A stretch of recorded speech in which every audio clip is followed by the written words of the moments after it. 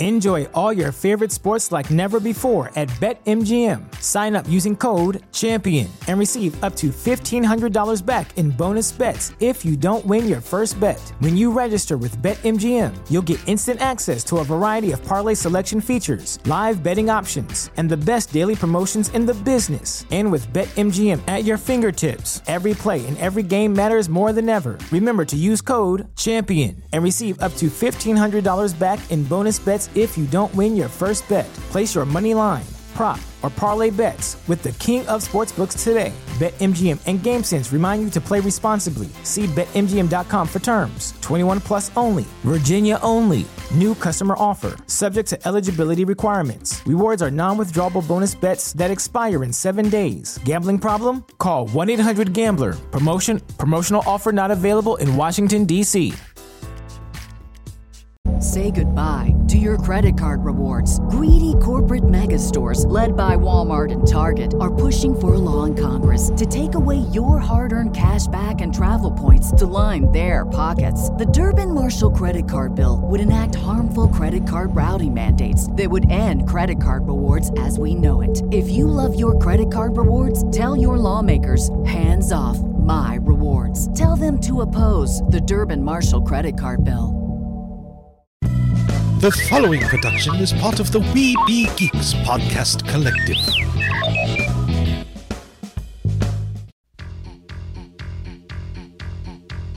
Now, a motion picture so grand, so magnificent, and so vast, it spans 7,000 years. No way! Yes way!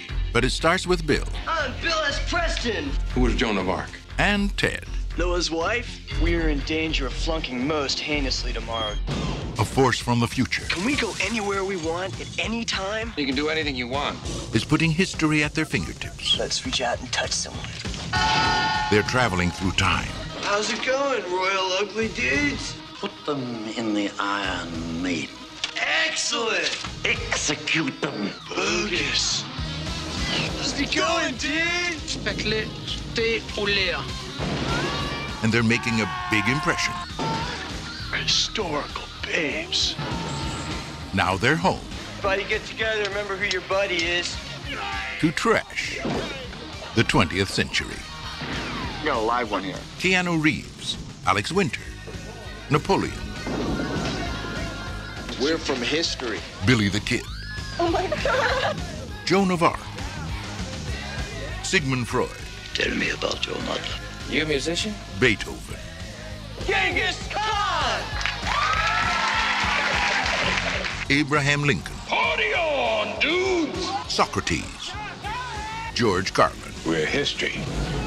If you guys are really us, what number are we thinking of? 69, dudes! Bill and Ted's Excellent! Excellent! Excellent Adventure. Party on, dude. All this has happened before. Hey kids, Townsend Coleman here, the voice of Michelangelo from the original Teenage Mutant Ninja Turtles. Tom Kane this is, the voice of Yoda on Star Wars. Hey yo, it's Wopat, and a big yeehaw to you all. I used to be Luke too. Hi, my name is Oli Shoshan. I play Jedi Master Shakti. Hi, Butch Patrick here, Eddie Munster. Hi, this is Jim. Hi, this is Bill Farmer. You're listening to the Neverland Podcast. Welcome to Neverland, to Disney and beyond. And it will all happen again. And now your head lost boy, the Spider-Pan. Walk on the eyes at each pan. Jeremy. Hooray for Disneyland!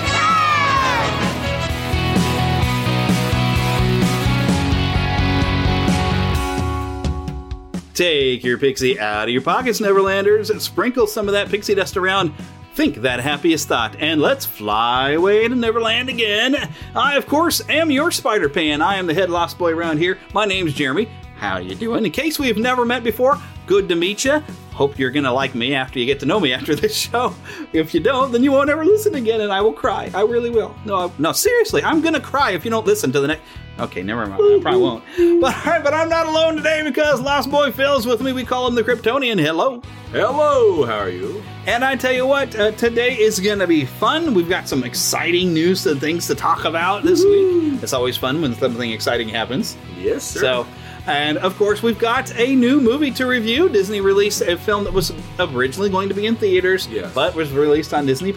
Actually, this past Friday, Artemis Fowl, based off a very popular book series, which I haven't read, but my friend Doug from high school, I think we went through probably middle school, high school, and everything. We'll talk about that later, but Doug has read all the books, and so he'll be on later to help me discuss the books and learn a little bit about the books. I did try to do a little research, and then we will have, he's supposed to send me a review. As of time of recording, I don't think he sent it to me yet, but I will review and tell you what I thought about the movie, and hopefully Doug will send me his thoughts, because he said he watched it several times, probably because he did tell me he's got 5 kiddos, so maybe he had to watch it once with each kid.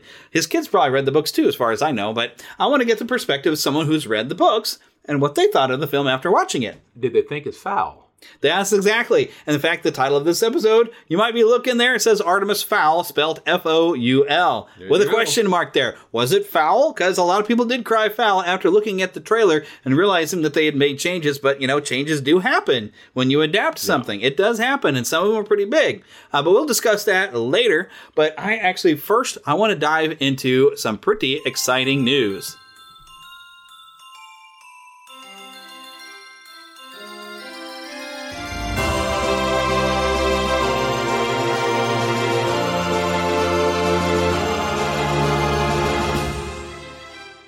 Spanning the Disney and geek universe to bring you the best in comics, toys, movies, and entertainment. This is news from around Neverland. Well, first though, before we get really deep into the news, I finally finished watching the Clone Wars series. Good. About time, right? Well, it happens. Now, the thing is when I was watching those last 4 episodes, now you've seen these, right? I watched them all. Okay, those last 4 episodes, did it seem...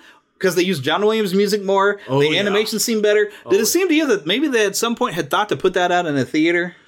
To me, watching those last ones got me more excited. I realized that... It was some of the best stuff they've done. I'm old school, but man, watching that music got to me. Oh, yeah. And some of those stories, I loved that last season more than any of the others.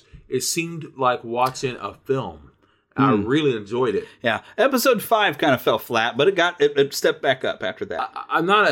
But I got a point on the 4 episodes, that's for sure. Don't let me forget. Well, I'm not the biggest fan of what's her head. I can't think of her name right Ahsoka? now. Ahsoka. I'm not a huge fan of hers. I don't dislike her. I'm just not, a huge fan of hers. But I did like what they ended up doing with her eventually. It just took me a while, and I'm kind of glad that they did show what happened to her, because I always wondered what happened, and I hear rumors. That they may make live action Ahsoka. I would really like to see that. Yeah, I would love to see it. And I've even heard Sabine from Star Wars Rebels should be appearing in the Mandalorian series. That would be awesome. Mm-hmm. That'd be awesome. I said, and Ahsoka was in Rebels. I liked her better at the end of this show than I ever did before, because I always thought her to be kind of obnoxious in the early show. Yeah, that's the thing. She kind of grew on everybody, because at first we were all like, What are you going to do when Anakin has a Padawan that doesn't... Because he's not going to be a good teacher. We all kind of like, what? But we've grown to become quite fond of Ahsoka. She's been a great character, but that's why episode 5 fell flat, because I was excited, hey, Ahsoka's back! And I didn't feel the episode really did her justice. Yeah. But it got better. But when you got those final 4 episodes, the Ahsoka arc of what was going on in episode 3. But here's my one nitpick, but it's a big nitpick. If you didn't see it, all right, spoiler warning, but I'm not going to tell you any story. Yeah. Let's just say at one point, they're on the planet of Mandalore. So hopefully you remember this. She's been fighting with Darth Maul. They're up on this girder, as Darth Maul just needs to go up through a hole, and he's got an escape ship waiting for him. He slices the girder on one side and kind of unstabilizes Ahsoka. Jumps over her head to the other side of the girder. All he has to do at this point is slice the girder where he's at. Ahsoka drops. But does he do that? No, he goes for a frontal attack, and it backfires, and she flips him off the side, and they capture him.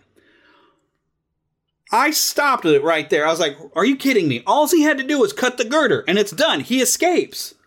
Why That doesn't make any sense. I call that bad writing, because you wrote yourself into a corner that you couldn't get out of and did something stupid to fix it. Because you wanted him to get caught to advance your story, but you should not have gotten him in where he had such an easy way to escape that I could see it, and I'm not a Jedi or a Sith, but I could see cool. Because it looked to me like that was the plan. When he sliced the girder, appeared to be on purpose, and he hopped over to the other side of her. It's like, oh, he's going to slice the other girder. I wonder how Ahsoka will get out of it. But she didn't have to, because he wasn't smart enough to finish the job. Well, who's to say that later on we won't find out there's a reason for that? I mean, you never know. Just for story's sake. Yeah. That's why. Just for this fact of him being on the ship, because it made an interesting story, and he was able to cause a distraction and some chaos and destroy that ship. Well, we know that later on. Oh, but that bothered me. But the rest of it, I did love those last 4 episodes. Him and Obi-Wan, and we know are eventually probably going to fight. They did, and the end of Rebels, but I'd not watched it yet. What I mean to say is, but yes, I've not seen all that. But what I mean to say is, rumor has it that when they do an Obi-Wan film or a show or whatever, they're talking about having them fight in live action. So that would just be remaking the final episode of Rebels. Well, because in the final episode of Rebels, that's what it was. Yeah, but they're talking about putting more stuff in there. So we'll see. We'll see. But yeah, I wouldn't go with rumors. I always go with fact. And the fact is, Star Wars Rebels did complete that, which I haven't watched, so I don't want to see. I don't want to know everything. But I did see like the stills where it has on Tatooine over fire, Obi-Wan and Darth Maul facing off. I want to see it. I want to watch it, but I'm now that I've gotten to complete the Clone Wars, I'm more like, okay, now I feel like I can get a Rebels and finish in season. I'm like season 3 of 4 seasons. So, but now I got to get into the news here, and I got exciting news for you. And I'm going to start with this particular link here because I think this is a bit more specific. Disneyland is starting to reopen. Good. There's their phases. Okay, July 9th will be Downtown Disney opening, because Walt Disney World opened Disney Springs first before they started to open the parks. So Disneyland Park and Disney California Adventure should be opening on July 17th. The Grand California Hotel and Spa and the Paradise Pier Hotel should be opening on July 23rd.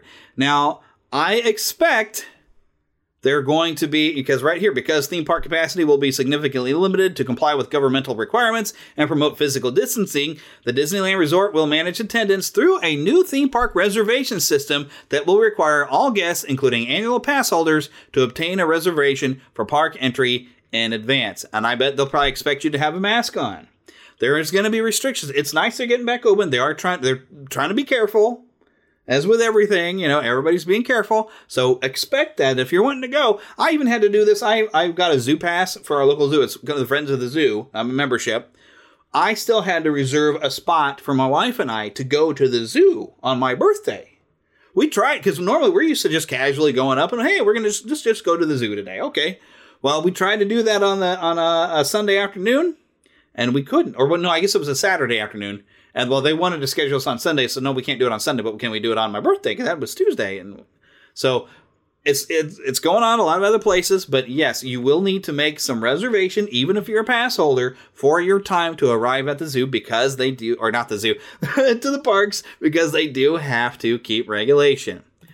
So these restrictions will go away. I can almost guarantee you they will go away, but we just have to deal with them for now.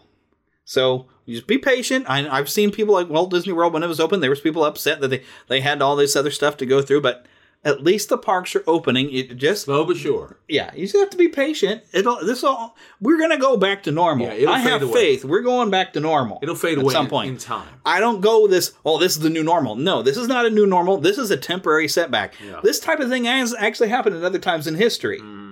So not maybe to this extent, to this type, but it will. But it has happened. It'll get back. So it'll get back. We're coming back. Now, that's all I got for parks really this week. The big thing that I really want to talk about, and I'm super excited, is Sony had a big online thing for the PS5. Yes. Now, apparently, though, Xbox did put out something as well. I didn't pay as much attention. I don't own an Xbox. I don't plan on buying another one. I got an Xbox 360, but I didn't buy the Xbox One because I don't want to talk to my gaming machine. Uh-huh. I really don't want to talk to it. And I don't know if that's still be with the next one. I don't know. But there's another generation. But right now, I'm a PlayStation guy. So I was really excited about this. But they got options. Now, they haven't really said what the price. There's people guessing at the prices, but I don't do guesswork here. Yeah. I want fact. But we do have 2 versions. One will be cheaper. There will be a digital only where you buy all your games digitally and you'll download them. That's going to be a little cheaper. Or there's one where it'll have a disk drive like you're used to. I'm going to go for the disc drive because I like having a physical copy of my stuff. Plus, now, I haven't heard confirmation, but I have heard that they're working on having more backwards compatibility, so I should be able to play my PS4 games. So my only question would be, like, all my saves, how easy would it be to move my saves and all my data from the PS4 over to the PS5? Or should I just keep both? Because I probably would. I'd keep both. I still got a PS3 downstairs I still play with. So I'll keep both, most likely. Yeah, I'll just keep them all. Why not? Maybe I'll put one in the living room if I don't need it up in my play office here. So, but that's, there's one will have a drive that'll cost a little bit more, and the other one will be strictly digital. But, the problem with doing strictly digital is you only have so much space on your hard drive. Granted, you can, when you're not playing something, you can delete it from the hard drive and then download whatever next you're going to play. But I don't want to be dependent upon that. I'd rather have a disc.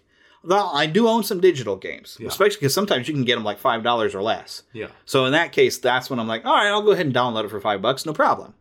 I even have a bunch of games like Horizon Zero Dawn. I'd heard some great things about. I found it for Christmas. I think I got it for like $2 as a digital download. Haven't played it yet. Haven't downloaded it yet. But I'm going to. But they did announce a sequel for that one on the PS5.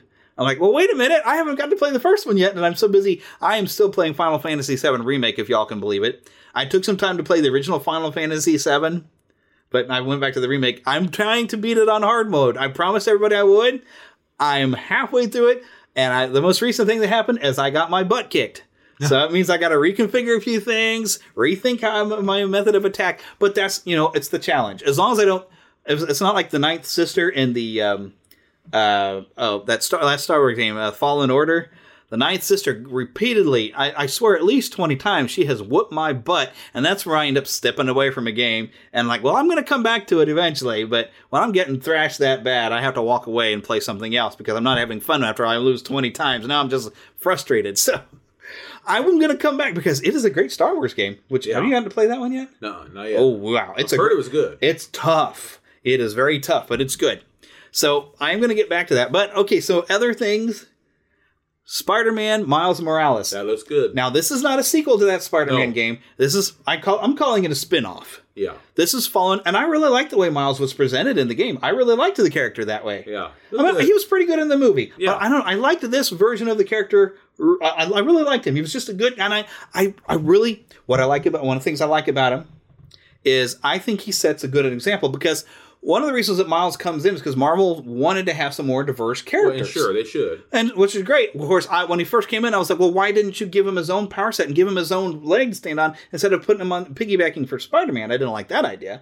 I thought Miles should, and Miles himself, though, not get off my issue of like maybe he should have been an original character and give him his own thing entirely instead of piggyback. Miles, I think, serves an example because, all right, he's mixed between Hispanic and African American, however you want to say it. But I know you say things the wrong way, and everybody's like, "Oh, you're racist." Anyways, but he is an example of like, despite he's not white, he is not letting that hold him back. Mm-hmm. He's a smart kid. He works hard. He studies hard. He's an example. Like, I want kids to look up to Miles Morales and say, "I want to be like that." Yeah. I want to work hard, study hard. I want to just do the right thing. Yeah. And Miles has great examples. I mean, his father in the game was...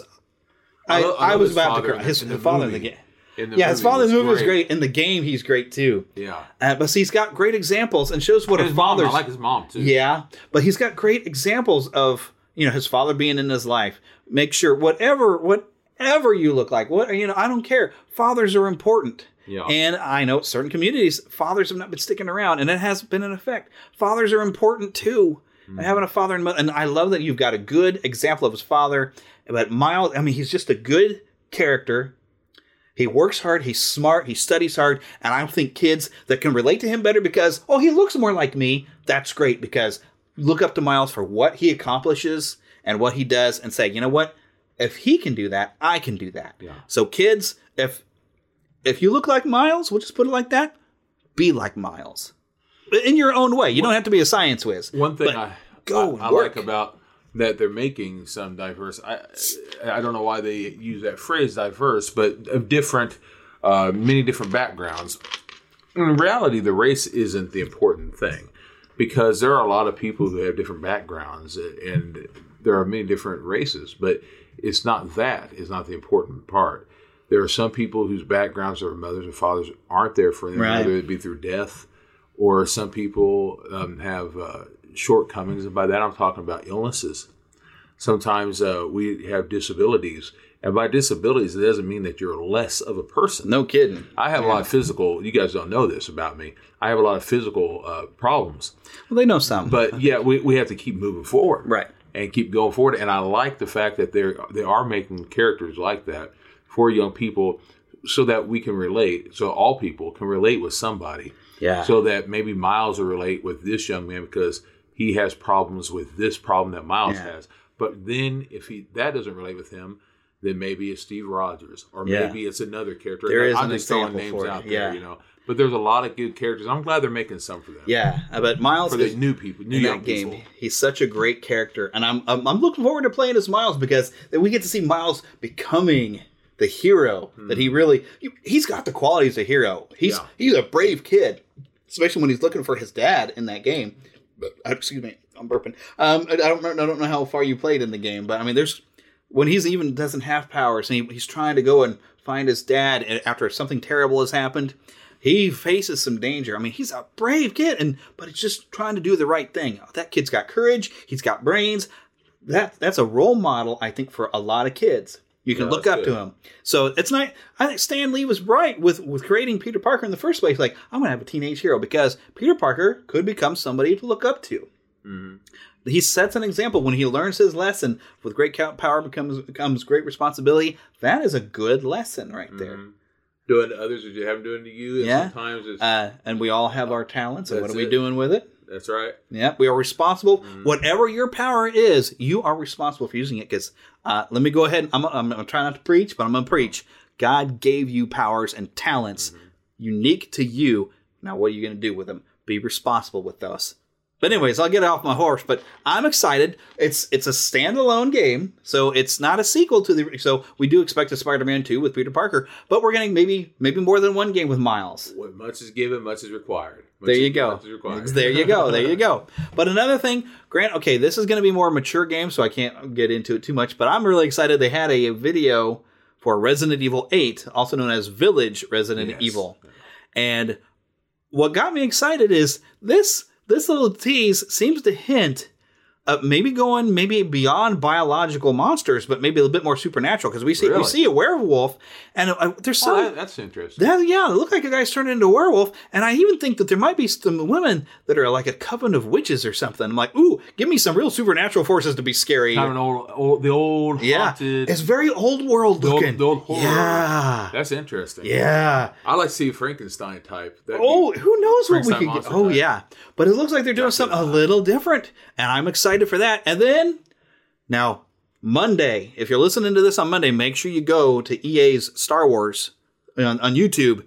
On Monday, the 15th, Star Wars Squadrons will have a trailer premiere. New Star Wars game from EA. You know, people have been making Battlefront games. I've heard about it. When it says Squadrons and then you're seeing pilot heads and stuff, I'm like, ooh, this could be like the old Rogue Squadron games or something like that. It's been a long time since we got one, but I gotta say, on I won't say the original Battlefront, but the first EA Battlefront, I love playing the X-Wing fighter spots. Those are fun, the dogfights. I love those. A game of those? Heck yeah, sign me up. Yeah, that'd be a lot of fun. I'm excited.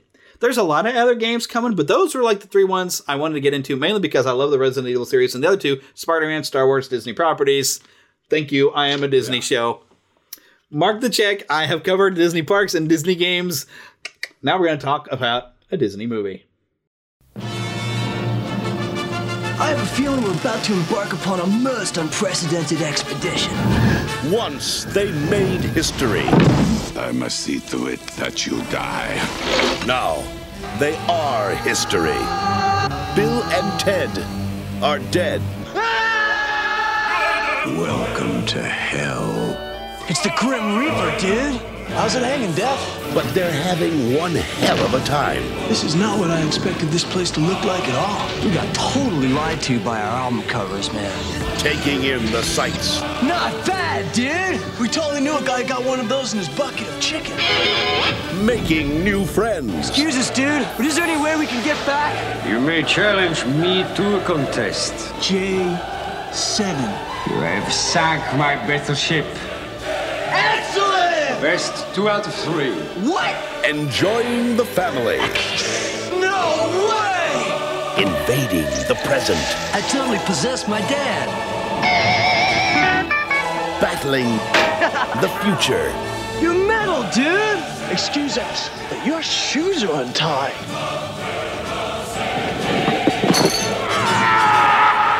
Can't believe we just melted death! And meeting their maker. Guy, congratulations on Earth! Not to mention your other great planets. Mars, Jupiter, Uranus. It's the comeback of all time. Bill and Ted's Bogus Journey. It's a trip. Best of 7? Damn right! Ah, dude! Left hand red. Ah! Yeah! Bill and Ted's Bogus Journey. To Disney and beyond.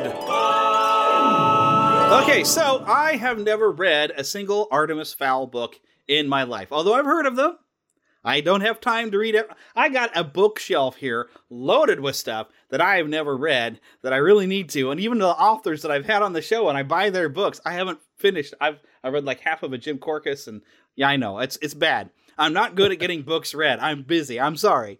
So I had to find somebody who'd read Artemis Fowl, and funnily enough, a guy I went to high school. I haven't really seen you post-graduation that much, but I went to high school. I think we even went to the same middle school. Probably even went to the same elementary school. I don't know. We've known each other just haven't talked to you in a long time other than like occasionally on Facebook. Right. But everybody say hello to Doug Leach. Of course, you're Douglas on Facebook. Yes. Because we're growing up, so now we're Douglas, right? Yes. So just quick introduction. What is it you're doing with your life? Working a day job, doing mechanical engineering, married for 18 years now. Got 5 kids. My oldest just graduated. So, my goodness. Things are just moving along. Do we feel like we're old yet? And now we're old enough to have kids that have graduated? Oh, absolutely, yes. Yeah.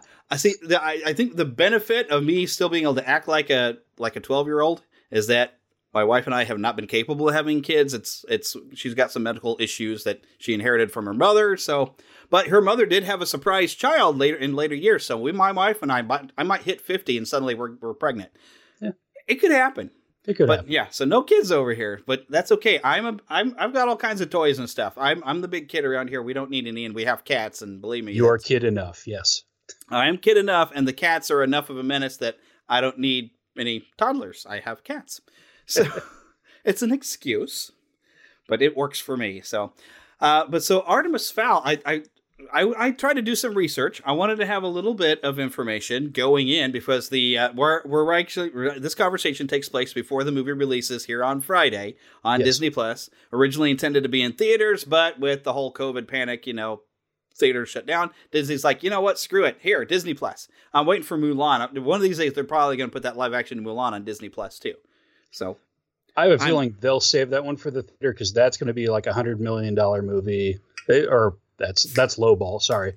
Yeah. Probably 100 or 500 million. It's going to make a ton of money once it hits theaters. They're going to wait. Yeah, the remakes tend to make money, even though all of us Disney fans, we kind of complain that, why are you remaking this? Stop it. So I'm actually excited for Mulan. That one might be good. I just find it hilarious that they're saying, oh, but this is going to be a realistic Mulan. And then the first teaser, we have a witch turning into a bird. Yeah, that was realistic. Yeah. So we'll see. It could be a fun action epic. So yes. I'll reserve judgment until I see it. Oh, there. I'm back. I had to mute myself to cough. Sorry, y'all. So Artemis Fowl's coming this Friday. I don't know anything about it. So I was thinking, you know what? I'm just going to I can go in blind, but I did want to talk a little bit about the books before I get in there.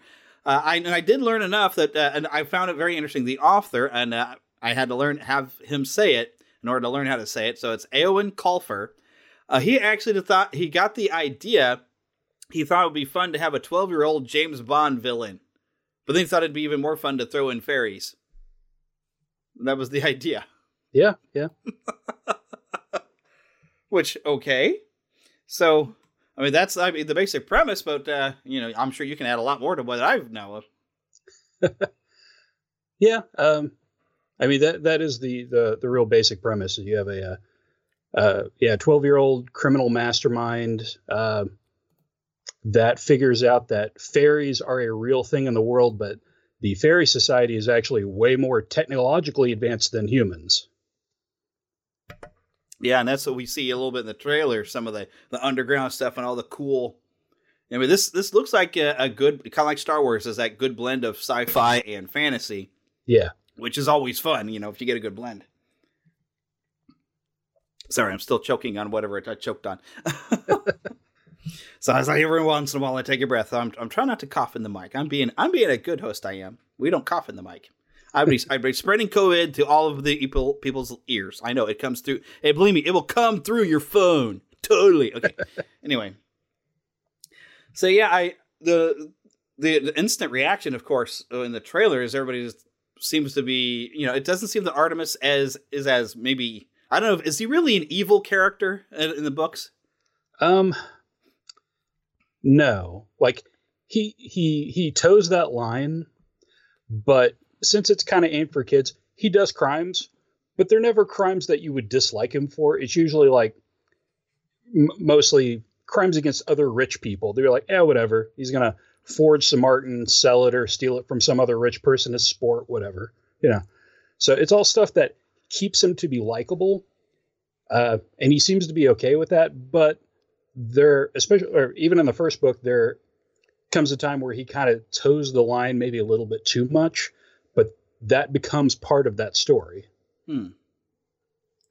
So are these almost like like more of a caper or a heist film type or heist story? I mean, where would you draw that? Well, so there's 8 books. And a few spin-offs, I've heard. Actually, yeah, there's more than 8 now. There was 8 in the main series, and then there's a few spin-offs here and there. In the first book, it's a kidnapping story, and for ransom, where the main plot of it is Artemis Fowl figures out there's fairies and kidnaps one, and ransoms her out for gold. Completely different from the teaser. Yes. The movie doesn't seem to have any of that, which I think is why a lot of people that like the book series are concerned, is that Artemis is the bad guy of the first book.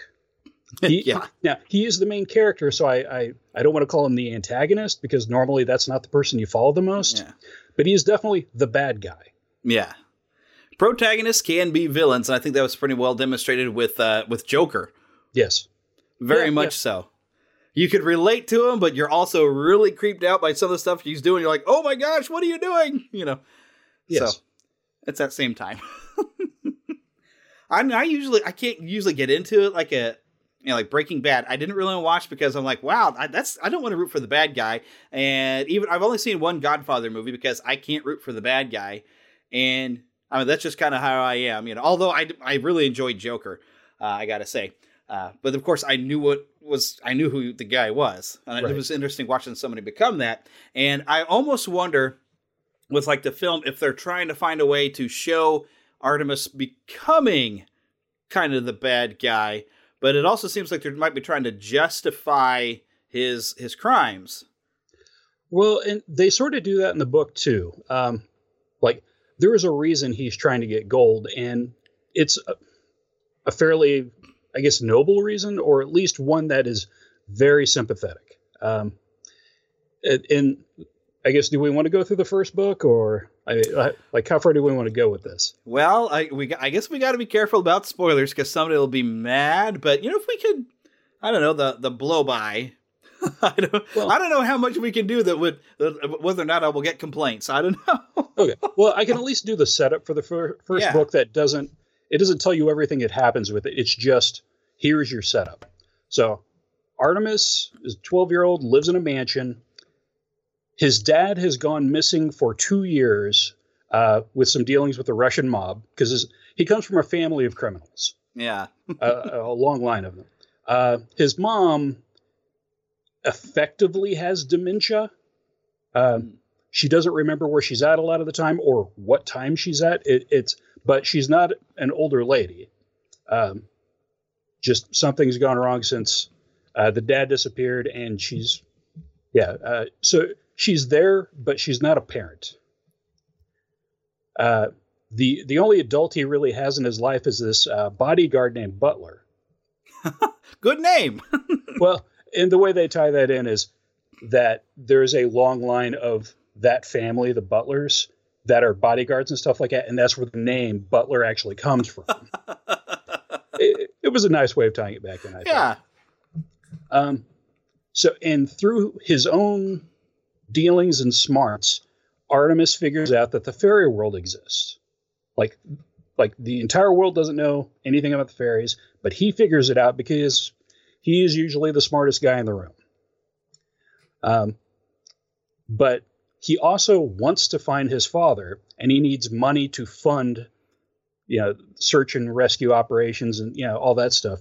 So that's where he comes up with the plan to basically steal gold from the fairies by ransoming out one of theirs.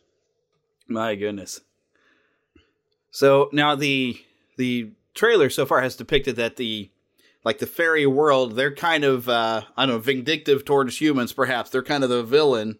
Now, does that hold up to the books, or, the fairies kind of antagonists to him, or? No, mainly because he's the one invading their world to some extent. True. Like they didn't go to him, he went to them. But the fairies know all about humans, and they really, really don't like them. It's an environmentalist stance, but one that, they used to be above the world, and everything used to be great, and then they went to war with the humans thousands of years ago, and they got driven underground, and they can't come back out because they figured they would get destroyed by humans if humans figured out they were there. Yeah, heck, if they're basing off a lot of folklore I've read, I think the humans wouldn't stand much of a chance, really. I think it comes down to numbers. There's a lot of fairies, but not a lot of fairies. And by fairies, apparently what he takes the entire concept of a fairy world, so a fairy doesn't necessarily have to be a pixie. Correct. Apparently a lot of different creatures, and I wonder how much folklore he dug into, because that's one of the things I did appreciate.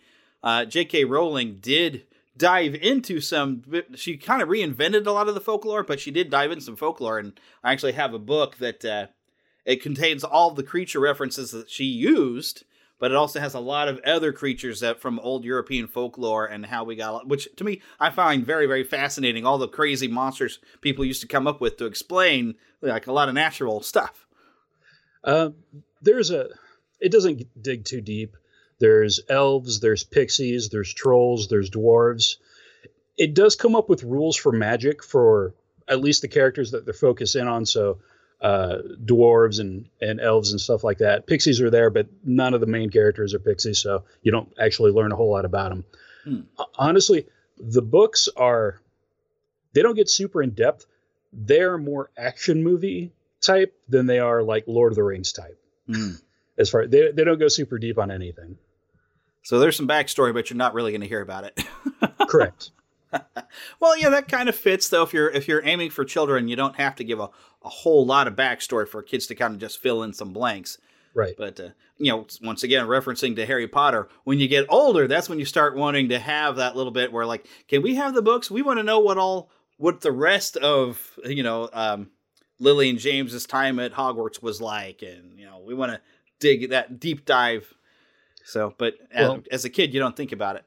Well, even on the main books, those things kept getting bigger and bigger, and so they were just huge volumes. At the end of that series, this series doesn't do that. All the books are pretty light.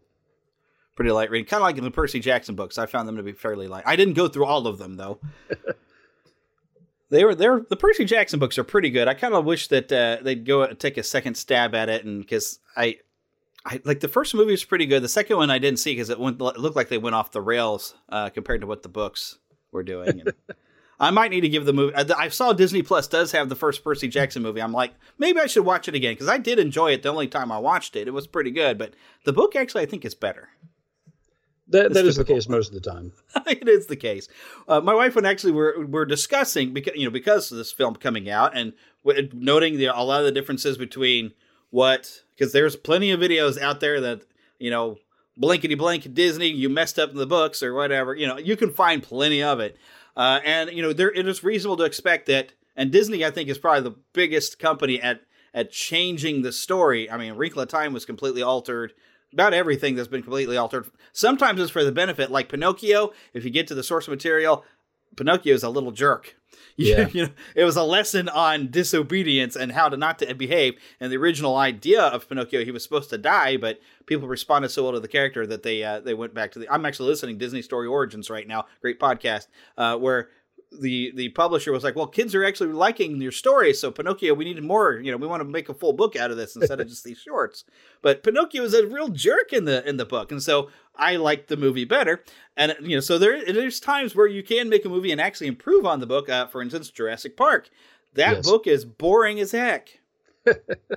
But the movie is, I mean, I had my Jurassic Park shirt. I swear I saw that movie like 13 times before it left the dollar houses.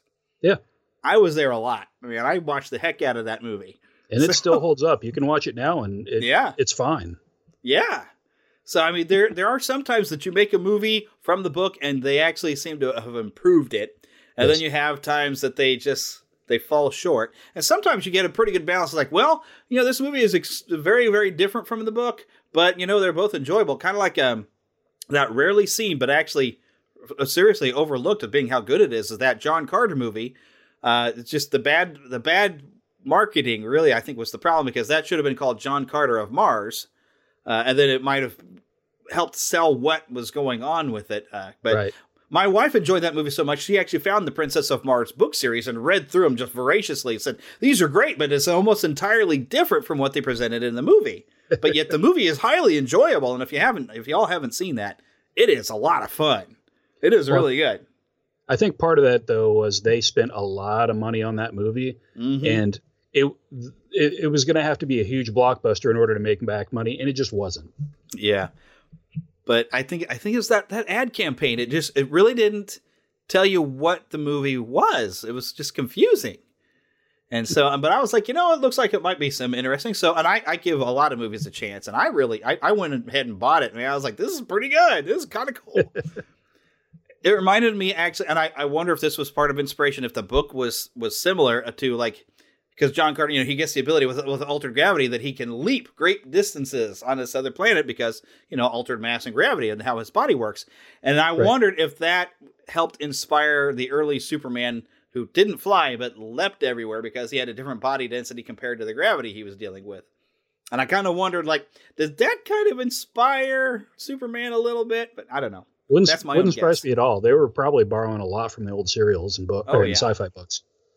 Oh, yeah, because, there's really nothing new under the sun. It's just finding creative ways to respin the same thing sometimes. Yeah. But I really got a kick out of that when he was learning to jump in John Carter. It's really, really fun. So, and I appreciated it. Actually, that's probably one of the only good parts of that Man of Steel movie is watching him jump a few times before he learns to fly there. I kind of appreciated that because it was like a nod to, we remember he used to be able to have to jump at tall buildings. So, but yeah, that's one of the times where the movie is actually pretty good, but it's apparently entirely different from the books, and including, the Jungle Book, which my wife is a huge fan of that. Both of those movies, mainly I think the animated. I think she likes the animated a little better. I don't know.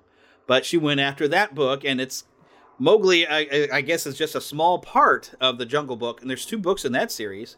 And it's actually like a collection of stories.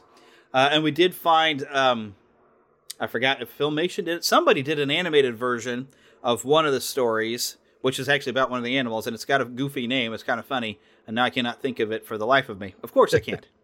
But, sometimes it plays out really well when you go different from the book, and sometimes you end up making a disaster, and sometimes you actually make something better. Now, Disney might be thinking that granted, now the author has made something for kids, and he's made a criminal to be likable. I wonder if Disney was maybe a little afraid, like, oh, this is a kidnapping story? Maybe the kids and maybe families are not going to like Artemis if he's a kidnapper. So I wonder... I think that actually came from Kenneth Branagh, the director. there's been some interviews posted with him pretty recently, and basically he didn't think that you can take the Artemis Fowl that was in the book, who was the bad guy that was kidnapping people, and make him the main character of the movie and get people to like him. Yeah. I think a lot of people disagree with that. But I can understand that thought, though. Yes.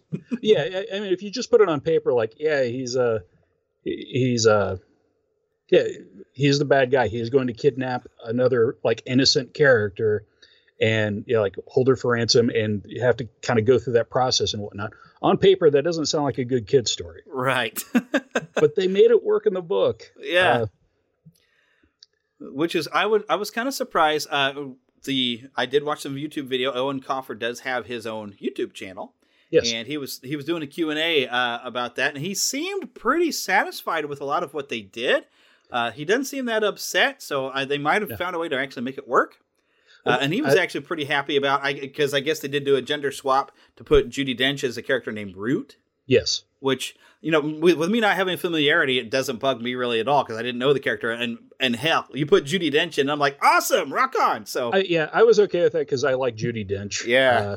And it's like they made the dwarf Josh Gad, and he's like way taller than everybody, but it's supposed to be a dwarf. But I like Josh Gad, so I was like, I'll give it a chance and see if they can make that character work with that actor. Yeah, and I think I heard something in a teaser that he's supposed to be a giant dwarf mix, which is weird. That is weird because I don't think that's in any of the books.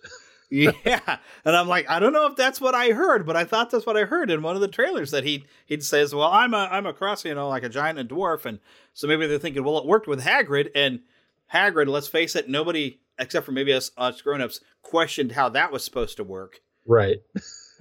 I mean, if his father was a wizard, I mean, I guess let's just to keep this a family show. In Gorgio, maybe you can make your entire body grow, because.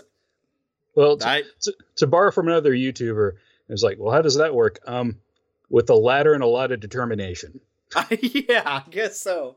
That's one of the things I even questioned back in the 90s when the Hulk, stuck in Hulk form, actually married Betty. I'm like, really? Ouch. There is no honeymoon there. That's not happening. So you kind of have to gloss over some of that. Yeah. Yeah. So there's stuff I guess I'm not supposed to think about, but I do. That does get me in trouble sometimes too. So, I don't want to get into the ending of the book, but we do know, of course, that like Root is, I don't know if they're going to make Root kind of a villain in the movie. Would that be sort of the antagonist, though, for Artemis? No. Okay, so there's obviously more books in the series. Mm-hmm. And essentially Artemis becomes not the bad guy. He's not really the bad guy for any other book except for the first one. It's not to say he's not a criminal in the rest of them. He becomes less of that and more of a sort of normal-ish person as the stories go on. But he starts teaming up with the fairy folk more and more as the stories goes on, and kind of befriends them. In the trailer for the movie, it looks like they actually borrow the villain from the second book, who becomes kind of a reoccurring villain throughout the series. But that villain, as well as the father, does not show up in the first book. And then somebody decided, Colin Farrell, which is another thing that'll get me to come see a movie. Right. It's like, I'm okay with them showing the dad since it's Colin Farrell. I'm like, you can put him in a movie. I'll watch it. Which I didn't realize how big a fan of Colin Farrell I was until the more stuff I've watched with him, because he was pretty cool as Bullseye in that Daredevil movie. I actually still like that movie. Maybe it's not great, but it's still fun. But then seeing I think really what sold me on Colin Farrell might have been the Saving Mr. Banks. Oh, okay. I mean, he is so good in that, really. And then you start watching some of his other stuff, and he's just good. Yes, he is. I mean, you saw him like, Colin Farrell's in this. Judi Dench is in this. What's not to like? So yes, I'm already in, but if it backfires really bad for their fan base, it'll be unfortunate. So, but we'll see. I'm hoping maybe some of the fan bases will check it out and and we'll have a review by the end of this podcast. Hopefully they'll check it out and you try to separate what you know with what you're being presented, which, heck, as even a comic book fan, I have to do that a lot. Yeah. Separate what I know from what they're presenting. Sometimes, because there's a good balance you can strike. And I think most of the Marvel movies have done that. Now, I've had issues, of course. Everybody knows Spider-Man Homecoming. I just didn't enjoy it. But yet, Far From Home, it's still managed to work for me. So it's always that balance of like, okay, how strongly do you want to hold on to your source material, and how willing are you to just go with it and try to think of the movie as a separate entity? And it's a tough balance, and I'm not always good at it. I will admit, there's times I'm like, what did you guys do? I love this book. What did you do? So, well, I was say, speaking of an actor making the movie, on Spider-Man Homecoming for me, Michael Keaton. Yeah, he was great. Yes. Bottom line, he was fantastic because he's Michael Keaton. Yes. So, and actually, I kind of like Tom. Wow, what that kid's name is? I kind of like him as a young Peter Parker. Yes. I don't think any of the cast was really bad. It was weird having a young and hot Aunt May. That was bizarre. But yeah. But I like Marissa Tomei usually when I see her and stuff. She's very entertaining anyway. So, and she probably was about the right age. You don't think of Marissa Tomei as being as old as she really is. Right. So, she just looks good for her age. Yes, she does. So, I know I'm not aging that well. I mean, some people still. I managed to go back to college when I was approaching 40, blended in with people 20 years younger than me, and they thought I was maybe in my late 20s, early 30s. Bless you all. Thank you. Because, that was a long time ago. Yeah, I can't do that anymore. Yeah. Too much gray in the hair. Yeah, that's the thing. I managed to hide my little white hair. Sometimes I just pluck them out of my head. I don't care. If I grow the beard, you can find them. But, on the top of my head, usually it's off to the side. I'm like, oh, look, a little white hair. Tweezers. Gone. No problem. Now, my wife has plenty of white hairs, but she's named them after her students. So that gives her an excuse. I don't have any students. So, but yeah, there's that balance. So I'm hoping when I watch this movie, I'm going to be as pleased with it as being an outsider. And, maybe the movie will inspire people to go and check out the book. And usually it does when you find out there's a book series. If you really enjoy a movie, if you try to go to the library the next day because, I kind of would like to go through that book. Now you can't find it anywhere in the local library because everybody's like, oh, I want to read that. I even had that problem. Although I didn't see the newer It, but I'd watched the old TV movie and I was curious of how different the book was. And it took a while. I was on that waiting list for months to get the audio book of It, and holy cannoli. Very different from the TV movie, I gotta say. Yeah. Well, and even in the newer movies, I mean, there were some obvious scenes that they weren't going to put in there, but, luckily they had the good, peace of mind to not put some of that from the book into the movies. Yeah. So there's always going to be adaptions and changes. And I think if I'd have been someone who'd read the Artemis Fowl and been a fan of the books, I would hope to try to give it a fair chance. I think there's some people who are just not going to. Yeah. Try to give it a fair chance. And, so like I said, by the end of this podcast, I'll have my review and thoughts. Because, it looks like it's definitely different from everything I've heard about it. But, I just want to have fun anymore. I don't like to take movies seriously anymore. The older I get, the more serious life is, and the more I'm like, I'm not going to watch a drama. Well, I guess the other thing about the trailer, and this may just be the trailer, not the movie itself. Like, I know different trailer houses can cut things. It looks like Men in Black. It really looks like they're trying to sell it as a Men in Black movie. Oh, I hadn't thought of that, but now I can totally see it because the guy who's, I guess, is Butler. Yes. Like kind of the big dude. He's kind of a hoss, but he could be Will Smith, only bigger. And then, well, and they even put him in the black suit. Yeah, they did. And they have it sitting up on a special rack, and they're using sci-fi energy weapons standing side by side. And like I said, they may just be trying to sell it as Men in Black. And he's got the sunglasses too. Yes. I can now not unsee it. Well, like I said, that may have just been how they're selling it. That may not be how the actual movie is. But we'll see. I don't know if they realized they did it because I would not have thought of it if you hadn't have said so. But now I totally can see it. I would almost guarantee that it was a purpose full marketing move to try to give you some basis of comparison, even if you don't know that's what it is.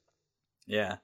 Well, heck, with me, if you tell me that Kenneth Branagh has directed it, that already gives me a sense of it, because you take what he did with the original Thor, which I guess not everybody enjoyed it as much as I did. I thought it was pretty cool. And the only part I don't like is Darcy. That's why Ragnarok was so much better, is there was no Darcy. So, but then also you see what his work with what he did to Frankenstein. He directed and starred in that Frankenstein movie, and he's really good at maybe kind of capturing that kind of strange, off the wall, but yet making it believable. Yeah. Which, he's good at that.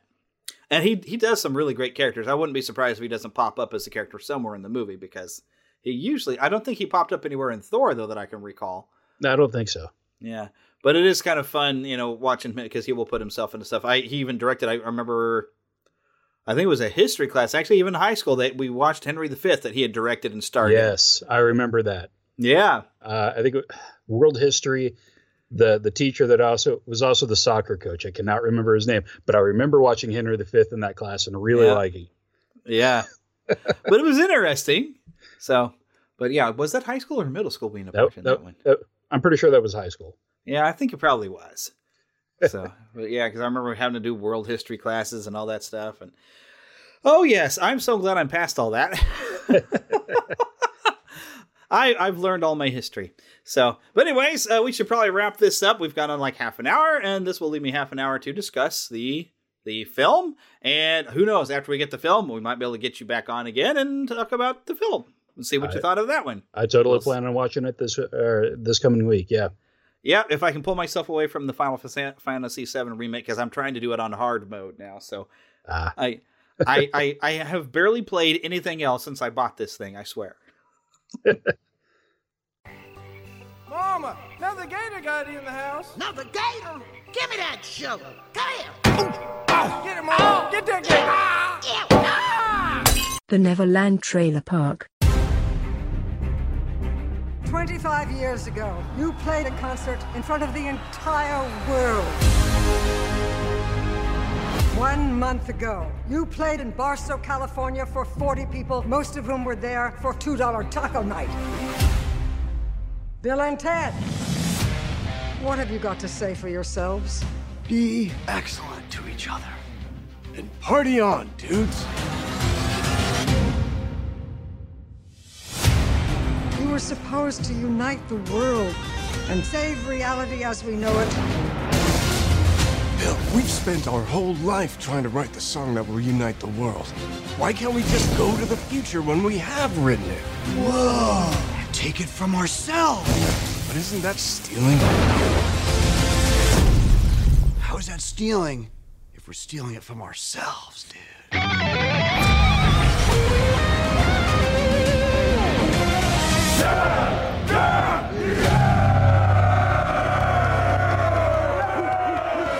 No way! How'd you like our song?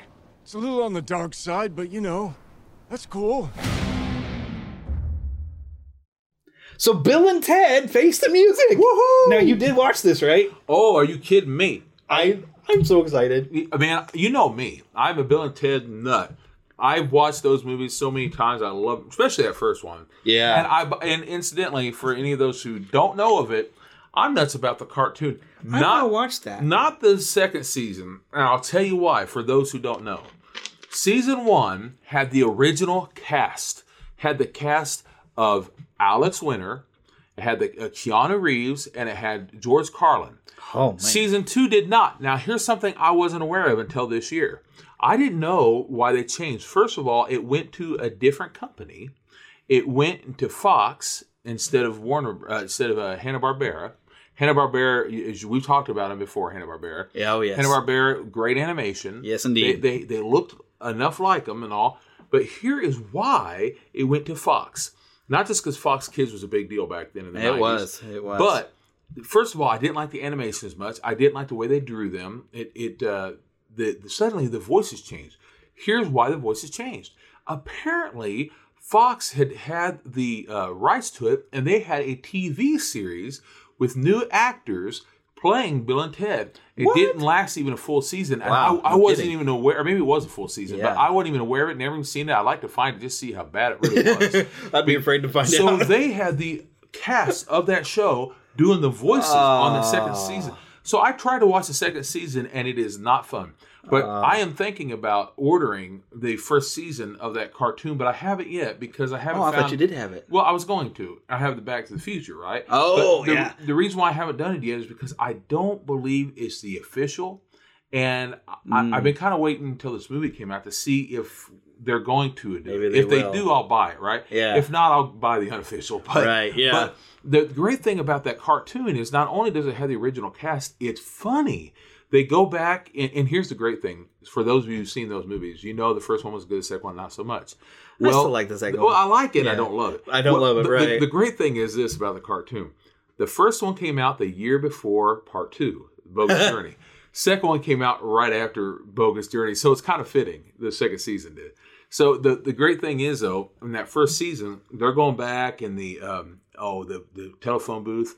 And they're going back in time, and they're time traveling and meeting people like different people through the Civil War, and they're seeing them playing baseball, and they're making they're making great comments about they're back there playing with some babe called Ruth, and these funny, hilarious statements, and it teaches kids about history, real history. Great. And I really love that cartoon. So if you ever get a chance, look up on YouTube. You may find an episode or two. I may have to do that because I never got to watch it. It's really good. Another good cartoon going to that way is Back to the Future. And it doesn't have the voices of the actors except for Biff. I can't think of his name right now. Tom Wilson. Because he does a lot of animated voices. And it does have a segment in it with Christopher Lloyd. Right. So, at the beginning of the episode. Yeah, at the beginning and at the end. So watch those shows. They are fun. They're lots of fun. And I'll let you take it. Yeah, so now this trailer, or a teaser, I mean, we barely got to see anything. Oh, it was great, though. One thing I noticed is, like, Keanu Reeves does not sound like young Keanu Reeves anymore. No. You don't think about it, because we're used to Keanu Reeves. Yeah. But he sounded so different now. He looks like Snape a little bit. Yeah. I loved it, though. And I got to say, he looks like he did gain a little weight, but I'm not complaining about that, because I've gained a lot of weight since I was... But he's in good shape. Yeah, he's pretty good.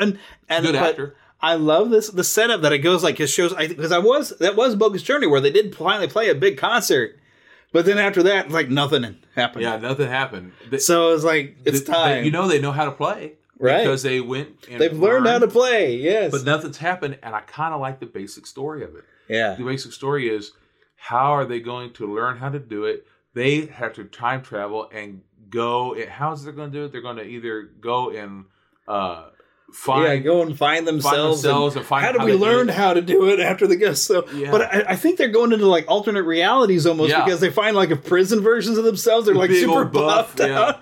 Like it's because when you got Keanu or Ted there, he's going, oh, that seemed kind of dark, but it's like, well, obviously there's the prison versions of you. So I love this concept. Fun. It looks really fun. It just looks silly and fun. I hear that George Carlin's daughter is involved, which is great. Oh, that's awesome. That's great, because unfortunately George Carlin is we don't have George anymore. And I'm going to miss him in those movies because he was great in those Rufus! movies. Yo! Rufus, can you tell what number I'm thinking of? No, okay, we won't. Yeah, that's George Carlin was great in that role. He really was. So I'm super excited now. We got a first little tiny peek, and I love the way they're kind of getting scolded by the future people. Like, you were supposed to have done this. You didn't do this stuff. And Disney connection. Seeing how Fox was involved with that cartoon. Maybe Disney owns the rights to that cartoon. I don't know. Maybe Disney could put it on Disney Plus. I don't know. Wink, wink, nudge, nudge. Sign them all. That would be great. But yes, Bill and Ted Face the Music. That tease was just enough. It really did tease me. I should have paid attention. I should have marked the time, but I believe this is August. I might be wrong. I believe August is when we're aiming for this. So I did look at a list of a lot of other movies. Like Wonder Woman has been pushed to like October. I can't wait for that. That's going to be awesome. It was going to be in August, and now it's in October. So I'm wondering, hopefully Bill and Ted will still come out maybe later this summer. And I want to be able to go to the theater and see it. I've actually never seen a Bill and Ted movie in a theater. I've always watched seen them all on of them TV. in the theater because you know me. Yeah. So there'll be spectacle, there'll be fantasy, there'll be daring do and stuff like you would never see. Hey, a movie, Yeah, we're gonna be a movie starring everybody and me. Boy, I wish I were you people seeing this for the first time. Kermit, I got a great picture of the chicken. Oh, good. Okay, so Artemis Fowl was released on Disney Plus here on Friday, based off of the book series Artemis Fowl. There's like 8 books, as Doug and I have mentioned, as you've heard previously. So the movie, I was going to sit down. I thought, well, it looked like it was going to be fun, and I will say, yeah, it was fun. As far as quality of movie, I won't say that was great. The characters felt a little kind of one-dimensional and flat to me. I felt like I knew Holly Short a lot more than what I knew about Artemis Fowl. My wife kind of noted, although she didn't stick around for the entire movie, she only watched bits of it. She thought Artemis Fowl kind of seemed stiff. I said, well, that seems to be his character, how he's supposed to be. He's this, criminal mastermind kid, But the characters felt really one-dimensional. One character at one point nearly dies. I didn't find myself caring if they died or not. Although the character I thought sounded cool, and even the actor, the character seemed pretty cool, but they didn't make me care about the character, even though I kind of liked him, but I didn't care about him. Know what I mean? You know how that's possible? Philip's over here playing with my little Rancor thing. Actually, he gave me that one. But I've got a lightsaber with it. Anyways, so now I'm distracted. But there were moments that I paused and I had to ask questions. I looked at my wife and said, wait a minute, why didn't they just do this? Kind of like what I was just mentioning with Darth Maul. All he had to do was cut that girder and Ahsoka drops. There were some moments like that. I'm like, wait a minute. For example, if you could have froze time, why didn't you open with that? It's kind of like when you watch Voltron. If you think about it, why didn't you form Voltron first? Why did you even fight it with Alliance? Form Voltron, finish this. That's the formula. Yeah, there were moments like that, and I want to be careful. I don't want to spoil anything. But there is an item that is it is the MacGuffin of the whole movie. It's a focal point. It was very, very dangerous. The question I had was, why not just destroy it? I felt that needed to be addressed. Was it impossible to destroy or whatever? It's like having the One Ring in Lord of the Rings without having the thought that we should destroy it. You wonder why. It's like, if this thing is so dangerous, why wouldn't you want to just destroy it? And I had that question. So overall, I recommend give it a watch. I mean, if you already have Disney Plus, it's not going to cost you anything but some time. And I think you'll have a good time watching it. It is kind of fun. It's just not very... Well, I mean, it's not bad, but it's not good. It's just right in that middle where I think you could have a good time watching it, but I don't think you're going to be super excited for a sequel. And I don't know that fans of the books are going to be excited for a sequel because they already had some issues. Is this, because I haven't gotten to watch it. I was going to the other day and I didn't get to. Is this one of the books or is this a combination of books? Well, having not read the books, I can't speak to that. Yeah. The main story is kind of taken, though, I know, from the first book, but they may have added some elements from other books. I can't speak to that. Doug will be able to speak to it. This is Douglas Leach, and this is my review for Artemis Fowl, the movie. So I've seen the movie 3 times now. Twice by myself and once with some of my kids, trying to get a objective view of the movie. And I'm going to try my best not to compare it to the book. I'll throw in a little bit closer to the end. Artemis Fowl is not a good movie. The acting is average. The actor that plays Artemis, this is his first movie. He's not very interesting. He's not doing a great job acting, but he is the main character and he needs to carry the movie and he doesn't. The other characters of Domovoi and Juliet, they're not really given anything to do. The character of Holly Short is supposed to be a cop, but she acts like a kid because she's played by a kid. But she's supposed to act like a cop. Judi Dench is interesting. She plays an 800-plus-year-old cop, and she has the low, gravelly voice to go with it. And even under all of that, she still manages to emote and show that she can act. The other actor of note in this is Josh Gad. He is probably in it the most because he narrates the whole thing, plus he's in scenes in the middle and whatnot. Josh Gad plays the giant dwarf Mulch Diggums.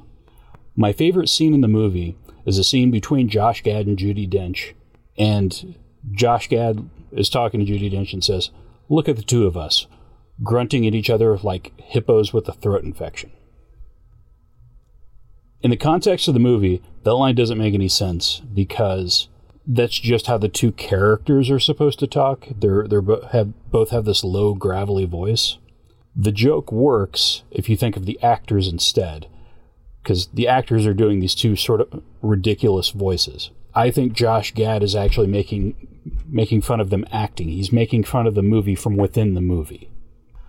The plot is barely pieced together.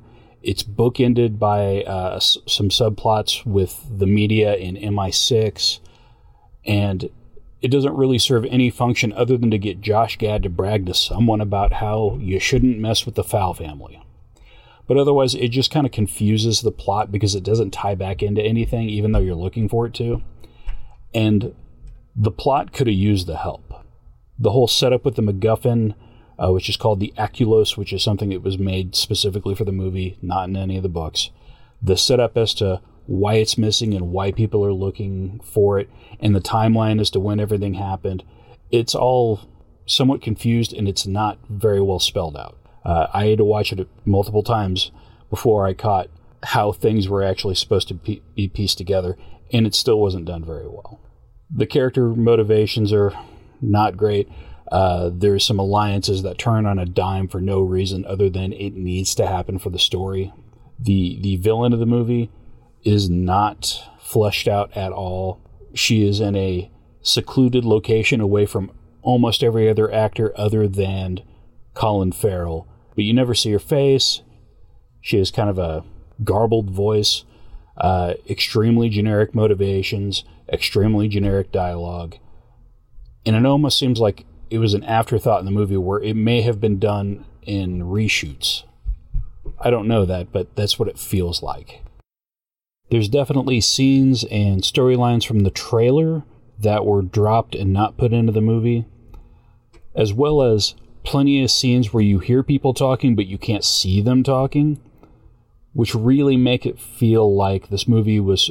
They tried to put this movie together in the editing room, and it really shows. As far as differences with the book that I will bring up, Disney had to come along and kill the mom. They had to Disney the mom. In the book, the mom is alive. She has some mental issues, but she's there and becomes a character throughout the stories. I guess Disney, took a look at the story, saw that there were two parents and said, no, we don't do that. So the mom's dead. The other major complaint, which is all the book readers' major complaints, is that in the first story, Artemis Fowl is the bad guy. He is the villain. He is the guy that sets things in motion with his plans. Everything that happens in that is because he wants it to. In the movie, things are clearly just happening to Artemis Fowl. He has very little agency in the story. He's just reacting to things happening around him in the best way he can. And in the movie, multiple times we are told how smart and how much of a genius Artemis Fowl is, but they never show us. They never give him anything to do that could prove his genius. The closest they get is a scene near the beginning of the movie with a psychologist where he figures out that the chair the guy is sitting at is a fake antique. Other than that, they don't show us that he is a genius. They just tell us. They even bring up the whole idea of him being a criminal mastermind near the end of it. But the movie pretty much goes out of its way to show that the family is not a bunch of criminal masterminds. The family is protecting the world. Yes, there's theft involved, but they're not doing it for the sake of crime. So calling him a criminal mastermind in the movie's story feels wrong. But they do it. What this kind of reminds me of is stories I read when they were just starting to make the Harry Potter movies, and Spielberg was actually set to direct the first movie. His plan, had he done it, was to actually combine several of the stories into one movie, which effectively would have ruined the series. Luckily, somebody stepped in and said, you know what, let's just adapt the books as they are and see what happens. And it worked. That series did very well. Somebody should have went in and did the same thing at this one. They combined the first two books for the story for the movie, including adding some of their own stuff, and they get so much wrong that it approaches The Last Airbender levels of cringe. For book readers, this will be a painful watch. I do not recommend this movie. I suppose if you already have Disney Plus and you have an hour and a half to kill, it's an interesting disaster, but it's not good. So I can't recommend it. Sorry. Well, I do have one other thing I wanted to point out that I thought was weird, because Josh Gad, which we know him mainly as Olaf. Yeah, of course. Josh Gad plays a dwarf who's a giant dwarf. And Judi Dench also has a role as Root. And I found it funny when they were seen together, because both of them seem to have, with their character, they're doing like an impersonation of Christian Bale's Batman. That's what they sounded like. Josh Gad, though, his voice is kind of high, but he's trying to talk down here. And then Judi Dench sounds like she's got something stuck in her throat. The whole movie. That kind of bugged me. I guess it was a character thing, but having two characters do that, when those two characters are having a conversation, I was like, oh gosh, where's Christian Bale to come in? Swear to me! I was waiting for it. Thank you for listening to the Neverland Podcast. We invite you back next week for more fun and adventure. Until then, remember to keep a pixie in your pocket.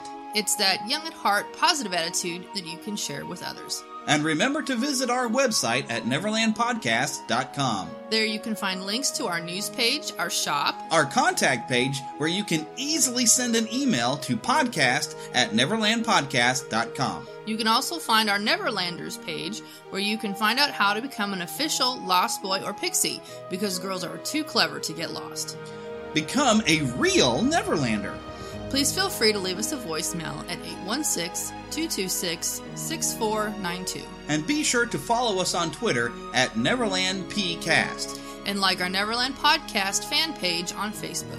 We also have a group on Facebook for you to join. We also appreciate your support to keep the Neverland Podcast up and running.